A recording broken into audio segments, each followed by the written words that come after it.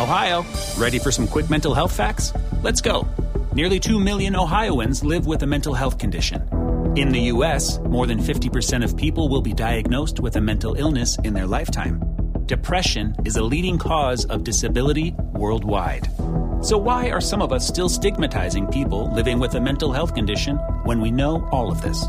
Let's listen to the facts and beat the stigma. Ohio, challenge what you know about mental health at beatthestigma.org. Sometimes paranormal visitors appear to us as twisted manifestations of the people we love most dearly. Surely it's just a sinister trick, because our loved ones would never do these terrifying things to us. Stay tuned to hear what happened. Mum wasn't quite herself. Akron, Ohio, USA, 1989. When Anya was 6 years old, her mother purchased her first home. It was a house that needed some repairs, but it had everything they needed, and most importantly, it was hers. The real estate company had explained to Anya's mother that the property had been vacant for years. They had also told her that it was once an after-hours nightclub, which explained why there was graffiti and weird paintings on the walls. There were issues with the health department as well, and they had already pre-warned her mother that Anya couldn't live there until a few things were brought up to code. There were still some renovations that had to be done, but Anya's mother had the house compliant so that they could move in to do the renovations while they were living there. One Saturday night, Anya was sitting in the hallway watching her mother gut the bathroom. She asked Anya to go downstairs and get the hammer and some other tools from the kitchen. Anya excitedly ran down the steps to grab the items her mother had asked for. When she hit the last step and turned the corner to go into the kitchen, she saw her mother standing in the kitchen with her back to her and standing by the stove. She noticed that her mother was in her blue robes that she wore most mornings, and there seemed to be food cooking on the stove. Anya froze for a moment and stood there in shock, not able to run or make sense of what she was seeing. But her mother was just upstairs. Then suddenly, her mother turned around and said, "Anya, it's time to eat. Come here."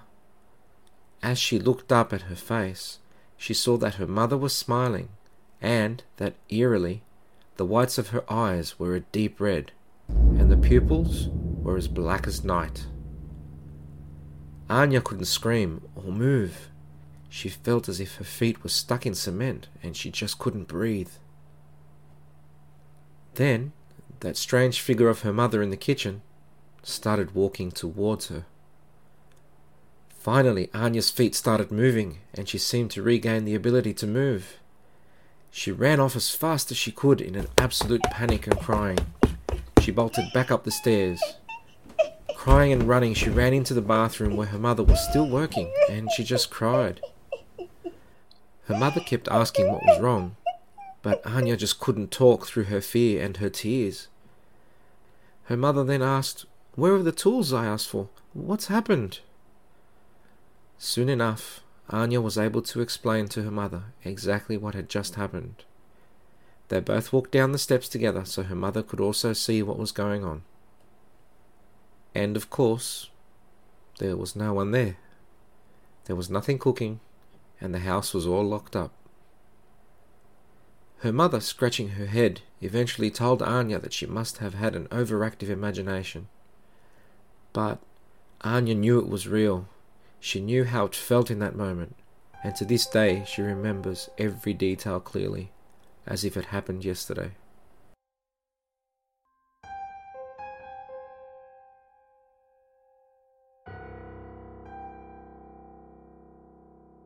Panic. Aberdeen, Scotland, 1985. When Isla was born, she had a twin brother Ewan, who unfortunately passed away when he was just 5 days old.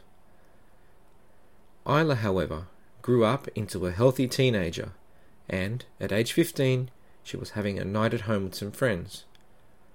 It was her and two friends that were over for dinner and watching music videos on the television. Isla's mother was out for a few hours, visiting the carnival with Isla's younger brother and sister. The friends were enjoying a good laugh, eating pizza and chatting away. Everything was going really well, until suddenly the TV went on to a hissing white static screen, and then suddenly shut off. Isla and her friends suddenly went quiet. Shocked, they looked at each other for a moment, thinking maybe it had just malfunctioned. But then, the radio went on and off a few times, all by itself. This made them all jump. Now they were starting to get worried, but things would only go from bad to worse. They then heard running from her mother's bedroom, followed by bouncing on her mum's bed. This was all directly above the living room where they were all sitting, but no one else was home. The three of them crept up the stairs, worried. They needed to investigate. But then Isla noticed her mum's bedroom door was open and the light was on. Isla screamed and ran back to the living room with her two friends in tow. But this didn't stop the activity. It just kept going. More running sounds from upstairs, more sounds of jumping on the bed. Scared but wanting to check what the heck was going on, they again went up the stairs. This time the door to her mother's bedroom was shut and the light was switched off. They ran back down the stairs into the living room in a panic, closing the double glass doors that led to that living room, and there they tried to hide. It's worth noting that even though the doors were closed, you could still see through to the stairs from the living room. Isla ran to one side of the house, away from her friends, on her own. She contemplated running out of the house, but was too scared to think straight. She couldn't even see through the doors, but her friends could from where they were. The silence was deafening in the house now. For what seemed like forever, they all stood in various parts of the room, in absolute dead silence.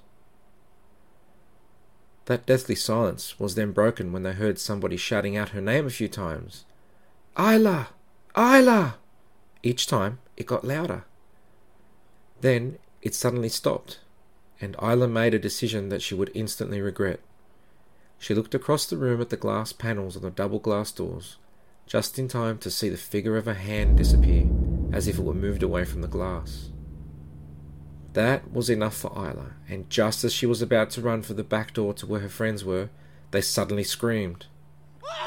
She stopped dead in her tracks and froze. They soon told her that they both saw an old lady come down the stairs with a baby in a pram. The baby was in a white suit and a hat with a blue pom-pom on it. And then they witnessed the baby grow within seconds before their eyes. Almost immediately after, Isla's mother arrived home and saw the commotion in the house and asked what the hell was going on. When they told her what had happened, Isla's mother burst out crying. Isla's friends had just described the outfit that her deceased brother Ewan had been buried in.